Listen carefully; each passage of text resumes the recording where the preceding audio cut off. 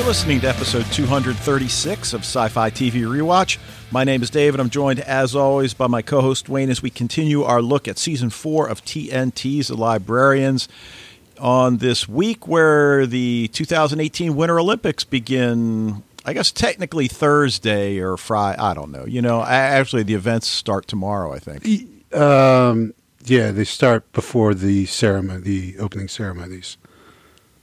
So yeah, I'm not sure like which day is which. So yeah, today's Tuesday. We know that, but right. Yeah, some figure skating is on early, which every 4 years I kind of dig watching the figure skating. Every 4 years I like sitting in the corner and making fun of figure skating as my wife gets mad at me. And people that watch figure skating, right? So. Okay. I like the Winter Olympics. Obviously, the hockey is my absolute favorite winter Olympic sport. Summer, winter, anything. The skiing is great. The speed skating's awesome. I like watching curling even. Oh yeah, no, I agree with you. Winter Olympics is far and away my favorite of the two. We'll see. A lot of our shows have gone into a 2-week hibernation, and that's to be expected with the Olympics. So yeah, it's good. Gives us a break from a few things. Now, we talked about Altered Carbon was going to drop on Netflix, and we're recording on a Tuesday, so it's been out about 4 days. And you're 7 episodes in. I'm 4 episodes in. Michael's binged the whole thing, written reviews on Den of Geek. I'm loving it, and it sounds like you are too. Oh yeah, is awesome. I've only got 3 left though, so it's kind of like that little bit of sad, the bittersweet. Like I love watching it, but I know these are going to be the last. I don't know is it going to be a series, or is this? I know I'm sounding like ignorant here, but I'm just wondering I don't know if there will be a season 2. I know it's based on a novel, but like American Gods, they got maybe like a quarter of the way through the novel in the first season. So yeah, I don't know. I mean, I did see some chatter on, I'm not sure if it was our Facebook group or the Sandbox, but talking a little bit about it, and it sounded like some of the posters had read the novel, so they're probably better prepared to answer that than I. But even if they got through the whole novel, as we all know, that if it's successful and you feel like there's more story to tell, and it certainly helps if you can get the author of the book involved.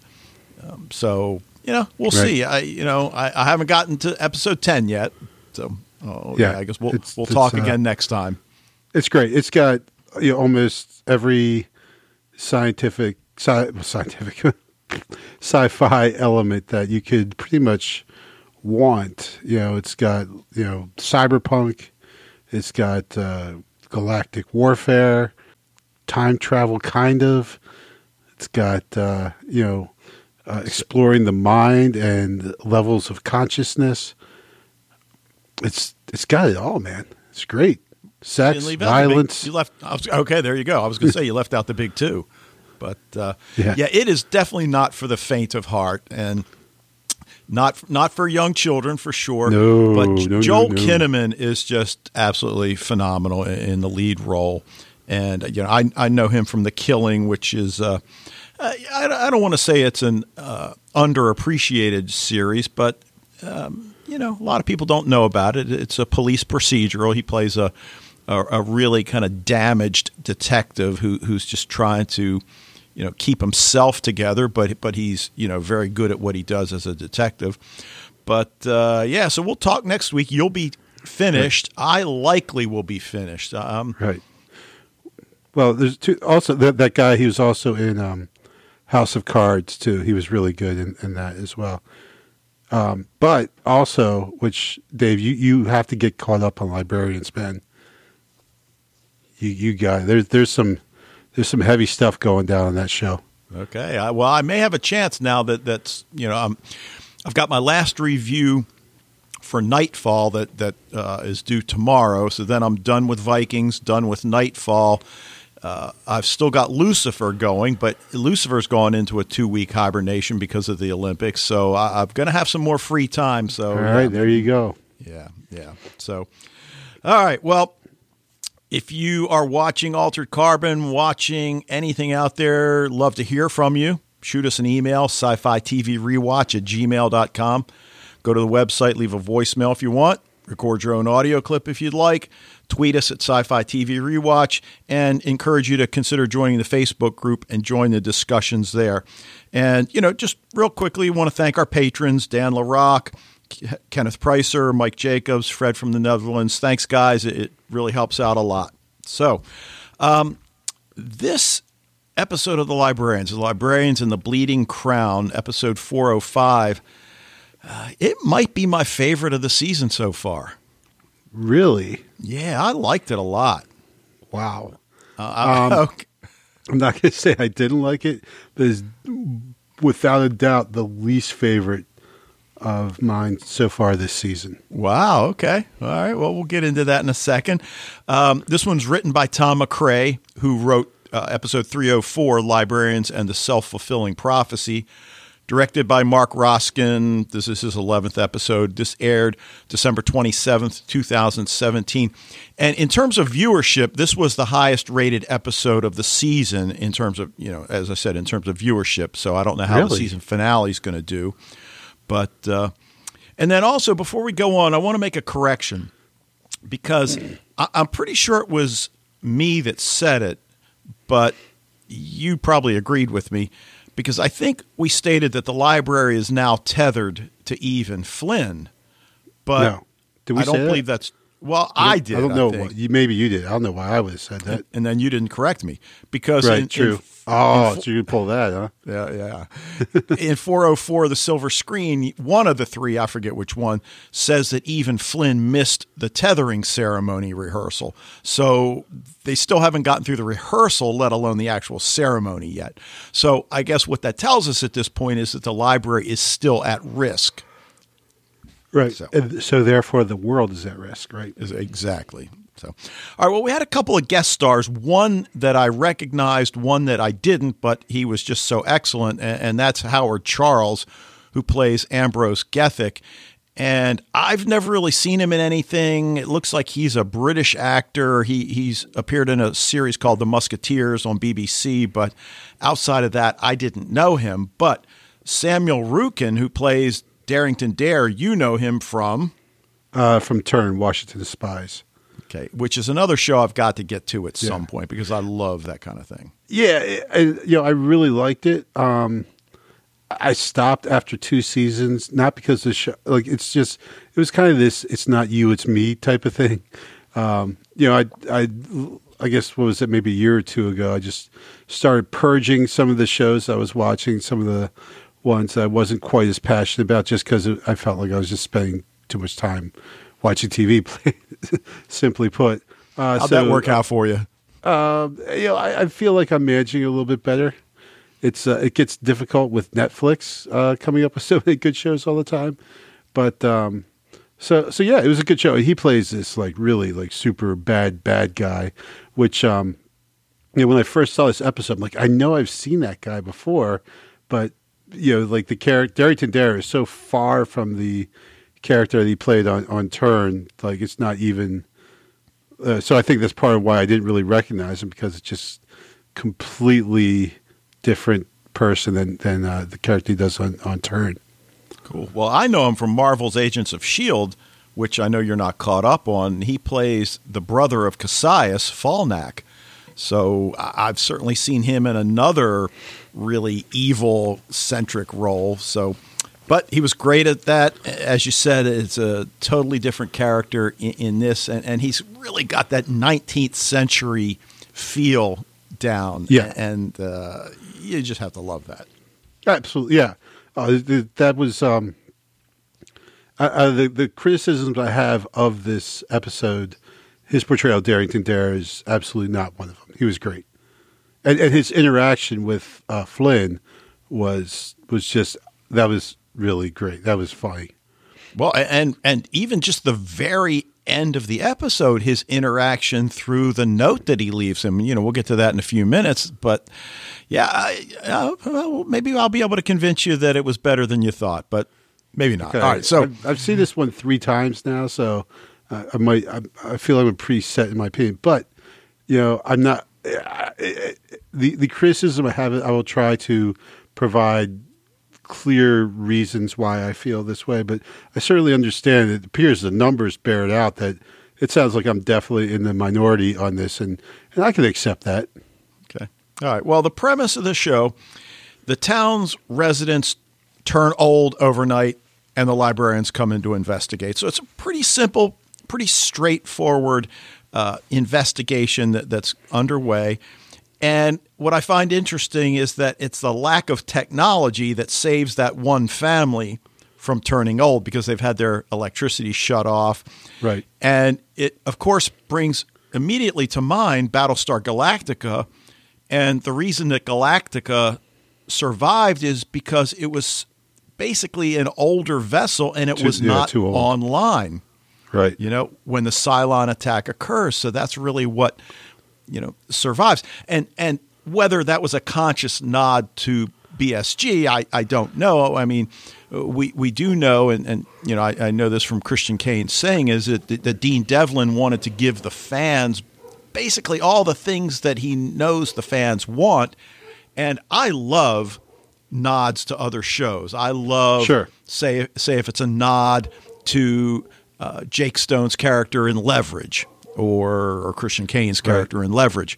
I love that kind of stuff. And I get that, they don't want to go too far. But obviously we've got another nod to a pretty big movie franchise, right? Star Wars, the lightsaber duel. Oh, right, the lightsaber, right. I'm like, yes, yeah, absolutely. And that is, without a doubt, obviously. That's a huge nod to, and it's funny because, Gethix, everything about his whole thing is very steampunk, and then all of a sudden he pulls out a steampunk lightsaber. And that's just like, man, nerds all over the world, just their brains flew out of their heads. Well, yeah, happened. And they had the sound effect as well. Sure. That we hear in Star Wars. So yeah, that was just brilliant. I love that. George Lucas was on the phone with his lawyer before the end of the episode. God, you know what? And I hope that's not the case, but it will not surprise me. But or I guess that would be Disney, right? Not Lucas anymore. Right. Lucas just like, what? I don't care. Well, hopefully Disney owns TNT. I don't know. All right. I know this is a side of a distractor here, but did you see the trailer for the Han Solo movie during the Super Bowl? I didn't, but I saw a headline that said it was kind of amazing. So I'm going to have Oh, my God. Oh, man, it was incredible. Like, I wasn't expecting that. Like, I mean, I know it's coming out Memorial Day, but just it said Lucasfilm, and then all of a sudden I was just like, what? So, well, keep in mind, I only saw Rogue One like 6 months ago. So, yeah, but you were watching the Super Bowl, right? Yeah. Well, what were you doing? Doing commercials? I fast forwarded through the commercials. Believe it or not. What? I know. Wow, Dave, that's downright un-American, man. I know. You're looking. Yeah, Joseph like McCarthy's dead. Yeah, so no, the Patriots losing was nothing has united this country more. than the almost universal desire to see the Patriots lose that game. Yeah. Now, I know you're not teaching any of those classes anymore, but if you were still working with Katie, I'm sure she had her Eagles jersey on Monday and Tuesday. So. Yep. Yeah, all the Eagles fans or pseudo fans have been sporting green the last couple of days. That's okay. Yeah, more power to it. Congratulations, Philadelphia. You got a heck of a city, and your football team finally won the Super Bowl. Well done. Yep. So, all right. Well, a couple themes come out of this, and certainly one is the whole idea of old age. And I really loved Cassandra asking Stone and Jones about how they think they would handle old age, because it's something that she thinks about for herself because, as she says, I never really thought I would get old because of the brain grape. Right. And well, it's something. It seems like it's actually she just really thought of it recently because she's like, I never thought I'd have to think about being old. That was never a thing with me. I just assumed or knew that I was going to be dead before I, got to be old. So there's no point thinking about it. But now, without the brain grape, then she is actually going to probably grow old someday, and that's a new experience. Is the idea that that's going to happen. Yeah, and it got me to thinking about her approach to it because on the one hand, now that she knows she's not going to die young, is it time for her to take some chances with her life? Now, I guess you could say, look at it from the other side, that she knows she wasn't going to live long. I'm going to go ahead and take chances. What the heck? Right. But that doesn't seem to be the way she approached things. So it'll be interesting if that knowledge that really she throws out there in this episode becomes part of her persona moving forward, that maybe we will see her do some different things. I mean, unlike the stereotypical bespectacled spinster of yesteryear as a librarian, I mean, that's not certainly that's not only what they are, but it's certainly not who she is. So I found that rather fascinating and certainly something to watch if, maybe not this season, certainly next. Sure. Yeah, it's a nice little line to throw out there. And one of those things you're like, oh, yeah, I didn't really think about that. You just look at that from that perspective, so I like that. Yeah, because, I think we certainly see Jones and Stone much more willing to take chances, sometimes ill-advised, but chances nonetheless. So now the other thing that was just, to me, hilarious is Flynn Carson's fanboy obsession with Darrington Dare. Now, yes, that was even funny. before we get into that, though, he's been in every episode this season, right, so far? I believe so, yeah. So I guess I didn't realize. Look, I'm not complaining, or am I? Well, Well, it's the librarians, and I get it that there's four of them, but I guess the more he's in, the less they're not. Yeah. And as much as I love Noah Wyle and the character of Flynn Carson, I have to say I love the other three a little bit more. Does that make me a bad person? That could be a controversial stand on that, Dave. But no, I agree. It's hard enough when you have just the well, actually four when you're kidding with Colonel Baird, but you throw Flynn in there. If Flynn, as a character, does tend to, kind of take over. Now this is actually 2 weeks in a row we've had kind of Flynn-centric episodes. I guess I would kind of have to agree with you. Not that I don't like you said. Not that we don't necessarily not want to see Flynn, but just we'd like kind of maybe more screen time for the others who really have, especially this episode, have been relegated to that assistant role that Darrington assumes that they are when he first meets them. Yeah, that's a great point. And you wonder whether the fact that they got 2 extra episodes for this season was in part due to the fact that Noah Wyle was going to be in more episodes. I mean, maybe not. I haven't read that anywhere, but it just occurred to me. Good possibility. Now, we learned that his obsession is born out of his newness as a librarian, the fact that he really didn't have any friends. He read about Dare's exploits, and certainly he was his name is perfect, Darrington Dare. It doesn't get any more perfect than that for the kind of character he is.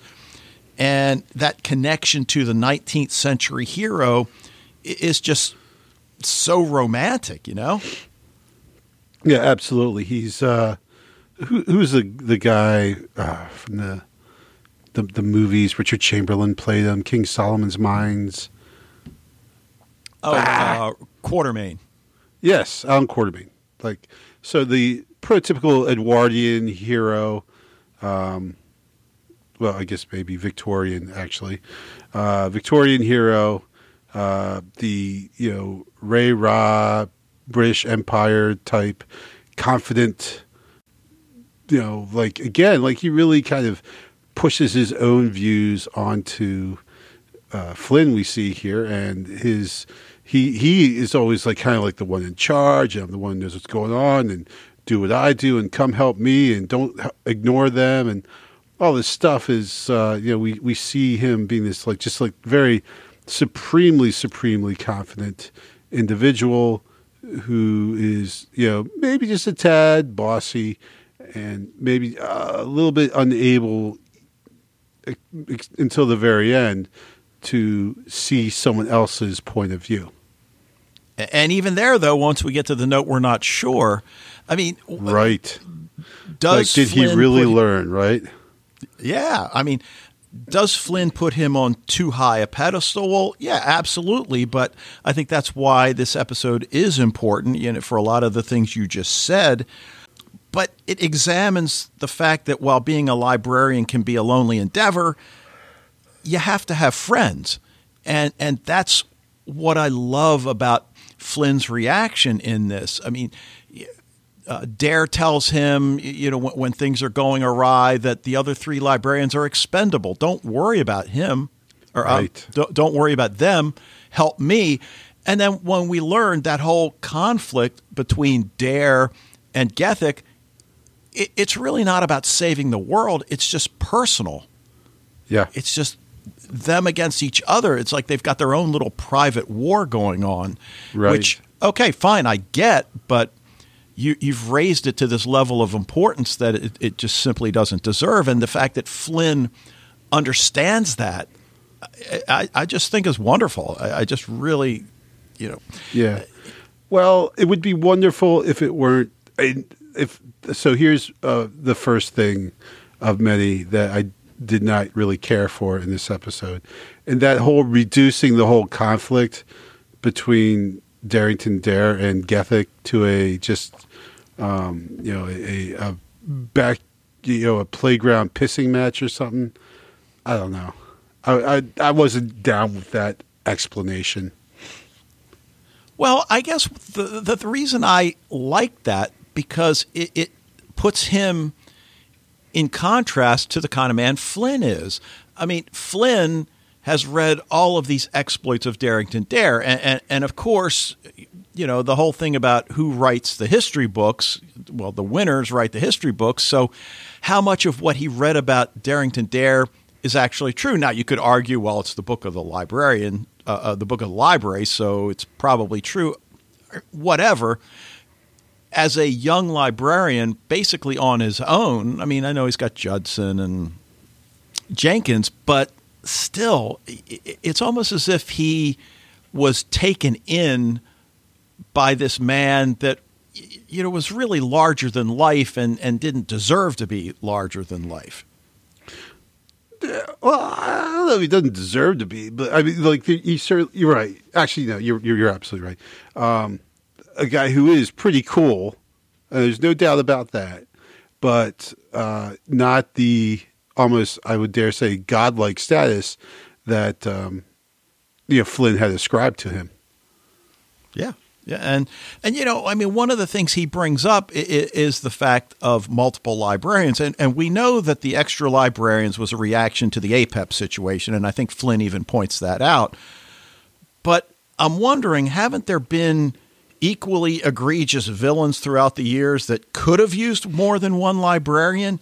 And is the decision to keep more than one simply a sign of progress and an admission that there's more magic and evil in the world than ever before? I mean, it just seems to me to make sense, and it makes sense to Flynn, but this 19th century sensibility that Darrington Dare comes with just doesn't allow him to see that.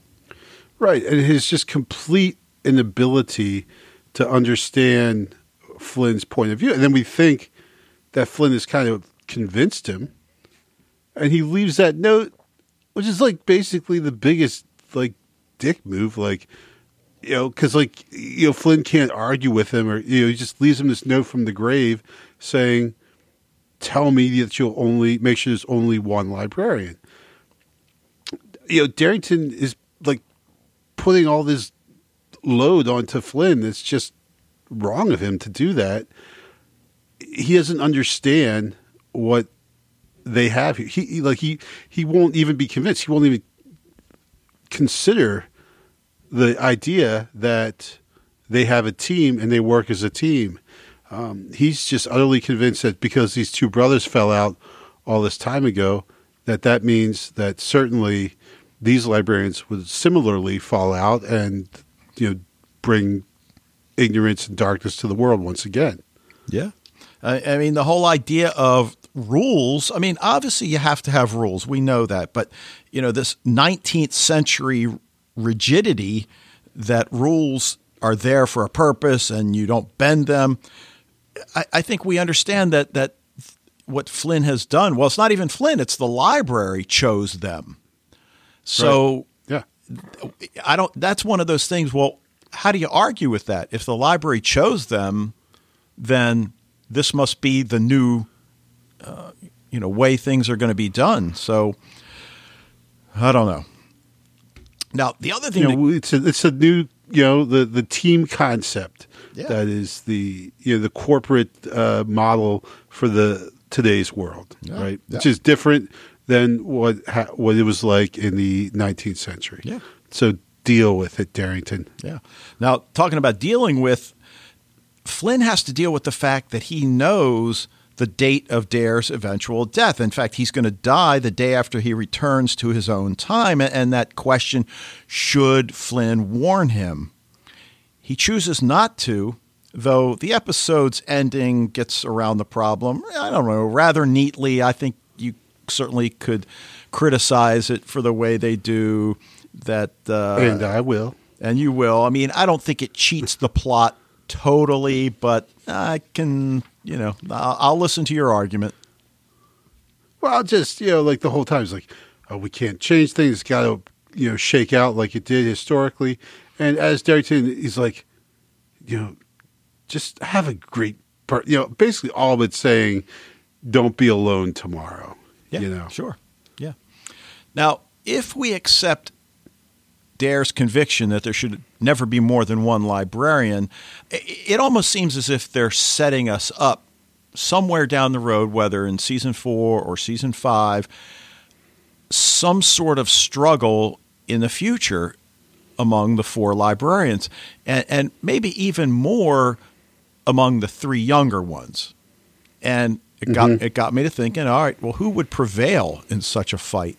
And then, first of all, to take it even a step further, well, of those 3, which one would end up in a state of mind that he or she felt they were superior to the other 2?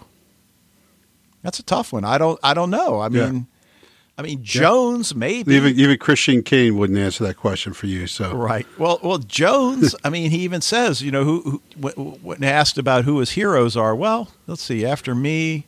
After me.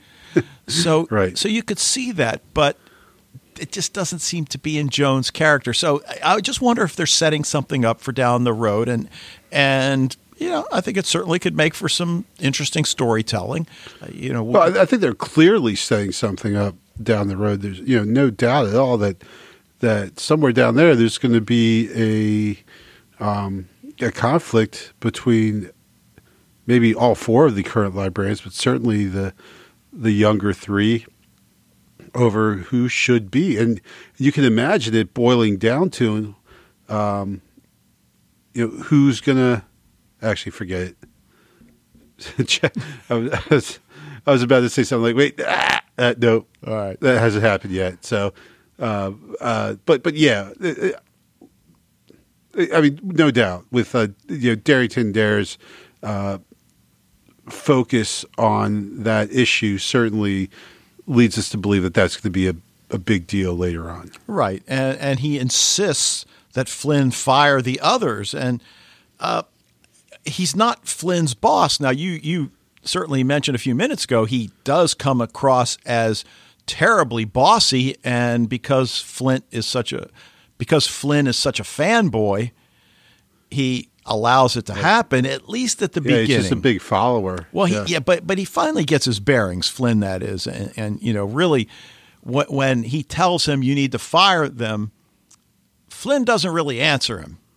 And then they're running after something. I forget what it is they're chasing after. But there were some great visuals. I love the introduction of Darrington Dare. The three librarians are going into town and they see old people everywhere. And then all of a sudden they see that teenage girl. And, I forgot to look it up. Did you watch the show Humans? Yeah. She looked like the girl Maddie from, the teenage daughter that's the hacker. Yeah. I forgot to look it up, but I'll have to do that if I remember. I'm pretty sure it's not. But I don't think so. They encounter those creatures with the burlap over their head, and then next thing you know, he comes swinging in on a rope. You mentioned Alan Quatermain, that whole kind of feel to it. He says, the librarian, which right. Flynn would not. He puts his arms akimbo like that, and right. And he's got the little buzzer. I don't even know what that thing is. Yeah, he mentions it, but we learn that he's traveled through a time portal to chase his nemesis, Ambrose Gethic, and immediately he starts making all these deductions about Eve, and I know you, because you're a huge Sherlock Holmes fan, as I am. And then, of course, later in the episode, he claims that Conan Doyle based Sherlock Holmes on him. Well, I mean, obviously he is a fictional character, so that's patently not true. But there is a guy that Conan Doyle, at least in part, based Sherlock Holmes on, and that was one Joseph Bell, who was a Scottish surgeon. And Arthur Conan Doyle had actually, I guess, kind of interned for him for a little bit. But he was, he could do that. He could look at a person and, from observing, he could break them down like a la Sherlock Holmes and say, oh, where you're from, what your job is, and things like that. So, so there is a person who is, at least, though, apparently Bell at some point had written Conan Doyle back and said, well, you are actually Sherlock Holmes. So, but by and large, this guy, Joseph Bell, had an amazing career. He's a pretty amazing guy. So, but a surgeon, not a crime fighter. Okay. Now, one of the things I meant to mention before, but when it's clear that Flynn is just starstruck, awestruck by Darrington Dare, did you notice the expression on the other librarian's face, especially Cassandra? She just has this disgusted look on her face, like just shaking her head. And I'm not sure what that's all about. I mean, is it kind of a show of support for Flynn that, no, you're the librarian? And I mean, okay, we get it. He's the librarian in his time, in the 1880s, and right through the wonders of time travel, we can have two librarians in the same timeline at the same time. But right. Yeah, we certainly see a lot of eye rolling on Cassandra's part, but I think it's just because Flynn is acting so over the top, goofy as this little fanboy. He actually asks for Dare's autograph. Yeah, I never do that, he says. Yeah. So I think it's just kind of like, I mean, it just adds to the basic comedy of the situation that, especially Cassandra playing kind of the straight man who is able to react and at a distance to see the frivolities of how, how Flynn is acting. Okay. Now, you said you've seen it 3 times. I saw it twice. Because one of the things that I'm a little fuzzy on, I mean, Dare says that Gethic is his darker side, and of course refers to him as a wizard. And usually when we talk about the darker side, that he does the things that I only think about doing, but I don't do, and I don't think it's anything like that, but. The magic artifact in question is this bleeding crown which belonged to a vampire queen. I mean, is there anything really to that other than that's visually something that's cool for him to put on his head? jack into the librarian's energy sources, and is that it? Yeah, I didn't look up to see whether the bleeding crown was an actual thing. I should have, but I didn't. So hey, it just got so goofy and complex, and but why and what and why? Why does they have to do that? How come it works when it's plugged in? They unplugs it, it still works, and what is it like? Just the whole scene there, that big, climactic fight scene. Even after watching it 3 times, I still basically have no clue what's going on. I'm I don't understand why this is happening. Why does he need the librarian's power? Why does it not work when Jenkins gets it? Why? It's just so. Well, I think I understand that. I mean, it's like Dare. He's got. Yeah, but it's just. I mean, he's got the tattoos on his arm that are apparently some sort of a shield, so that this is something that Gethic has put together that will enable him to defeat this librarian. How better to defeat a librarian than with an abundance of librarian energy? So he's got, the 3 librarians, I guess, plus Eve, in those little chambers. He's got the cables hooked up, and they're jacked into that crown. So on the one hand, it's kind of, I don't know, kind of lame, but on the other hand, it's kind of cool. He pulls the cable out. See, I'm operating wirelessly, he says at one point. I'm like, okay, yeah. I guess. But I just feel like, we know the Serpent Brotherhood kills Darrington Dare. And I feel like they didn't do it by this elaborate setup where they drained 4 different librarians, or 3 librarians and their guardian. It's just so. Well, I just couldn't.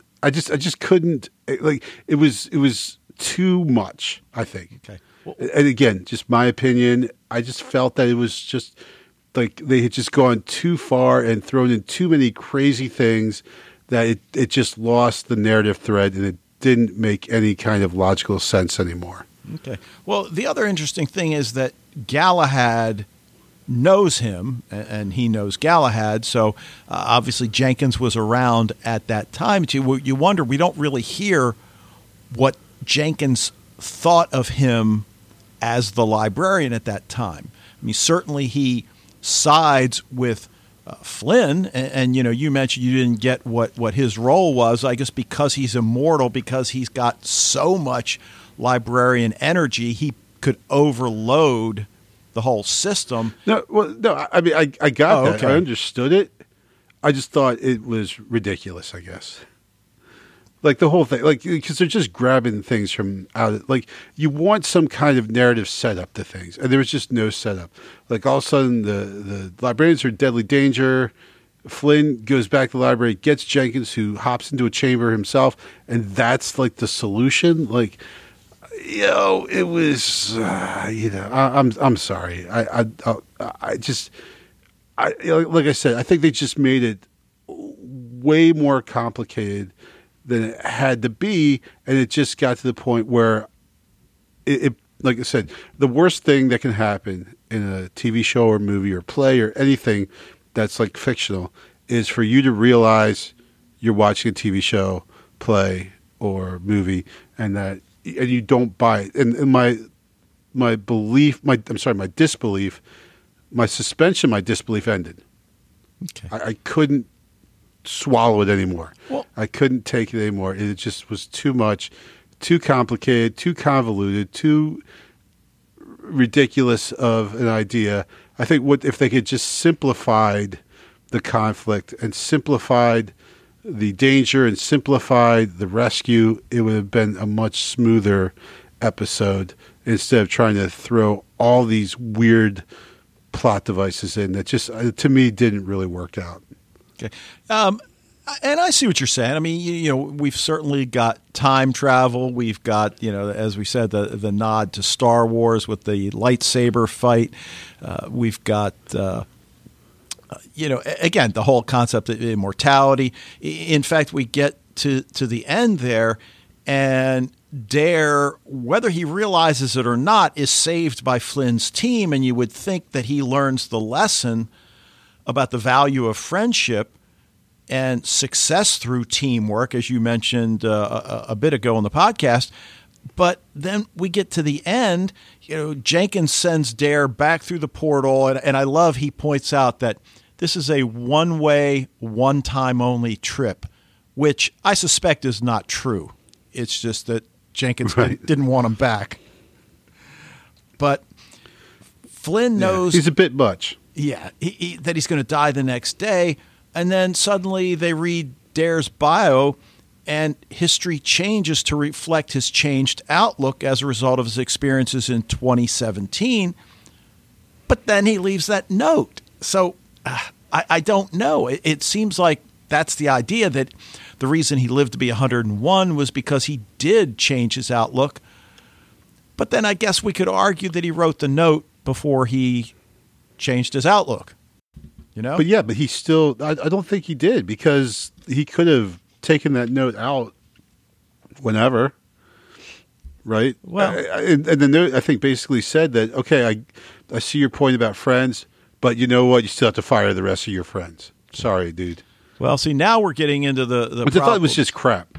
Well, okay, and now it's part of the problem with time travel. It's like, when did he leave this note? I guess I felt like he left the note before he went back through the portal, which means he didn't have a chance to live out his life and process everything he'd seen. But good point. So, that's probably what happened. All right. Well, but so not I can back off but not necessarily, because the book that Flynn finds it in is the book of the library, right, where he read about the exploits of Daring to Dare.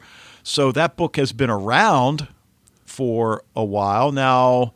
Was Dare alive when when that part of the book was written? I don't. So what I'm getting at is he could have put it in at some point before his death, as well. Sure. And Flynn just found it now, which seems is what I assume. But but it seems unlikely that Flynn would never have found it before. Since he's exactly right. Because he's so familiar with the text. Right. So yeah, absolutely.